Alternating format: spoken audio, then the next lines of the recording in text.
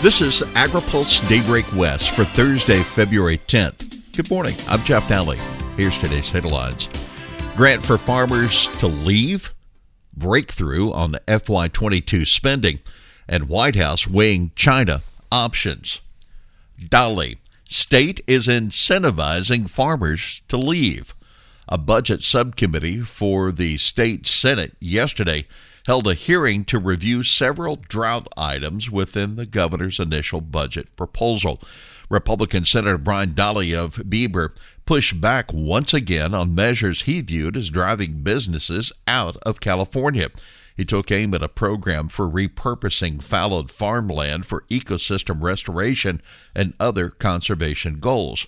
We cannot just continue to pay farmers to leave, said Dolly. It's basically giving them money so they can go to some other state where there's water and that land will be idle. At the opposite end, the Environmental Defense Fund and other groups encouraging the lawmakers to bump the funding from $40 million to $50 million. Dolly also pushed for adding more money for Sites Reservoir.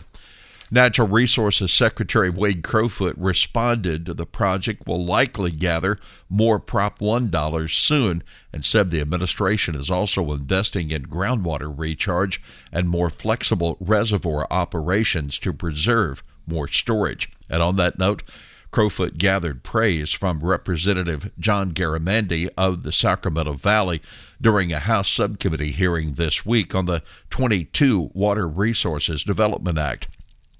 Garamendi commended the Newsom administration for advancing Sites Reservoir and for supporting floodplain restoration projects with rice farmers.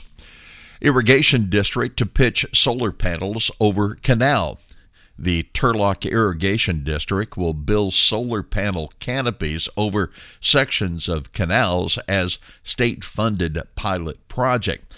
The Department of Water Resources financed the effort to see if the panels can reduce evaporation, shade out weeds, and buffer the wind while supporting the local electric grid. We aren't afraid to chart a new path with pilot projects that have potential to meet our water and energy sustainability goals, said TID Board President Michael France. A UC study has estimated that covering 4,000 miles of canals could save 63 billion gallons of water annually, enough to irrigate 50,000 acres of farmland. Equine director suspended in doping scandal. The California Veterinary Board has suspended the license of UC Davis equine medical director Jeff Blee. Before assuming the position in July, Blee was a horse track veterinarian and allegedly injected horses with performance-enhancing drugs. Blee is currently on administrative leave from UC Davis. Negotiators report progress on FY22 spending. Congressional negotiators say they've reached a deal on fiscal 22 spending. It could pave the way for passing an omnibus bill next month.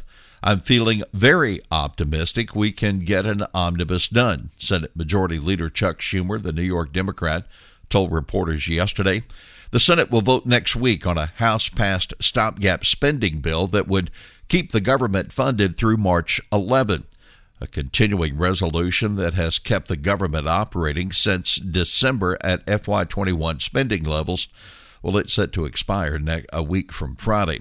No details were released of the FY22 framework that negotiators agreed on. But the top Republican of the Senate Appropriations Committee, Richard Shelby, described it as, quote, a breakthrough. House Appropriations Subcommittee Chairwoman Rosa DeLauro of Connecticut said appropriators can now go to work finalizing details of the omnibus. Chamber, White House exploring options on China trade. The U.S. needs to get China to fulfill its promises under the Phase 1 Trade Pact, but it's still unclear how that's going to happen if Beijing doesn't acquiesce during the talks going on now. That's the assessment of U.S. Chamber of Commerce Executive Vice President Myron Brilliant. Talking to reporters yesterday, Brilliant noted the Biden administration is weighing a range of options with China. The chamber supports the U.S. joining with Japan and Europe in a multilateral approach to swaying China. Brilliant says more tariffs would only increase the damage that existing tariffs are doing to U.S. companies that deal with China. As to the Section 301 tariffs the U.S. already has in place, well, the remnant of the Trump administration, certainly they won't likely come down unless China makes good on its promises under Phase 1. CFTC Chair, crypto regulation won't hurt ag.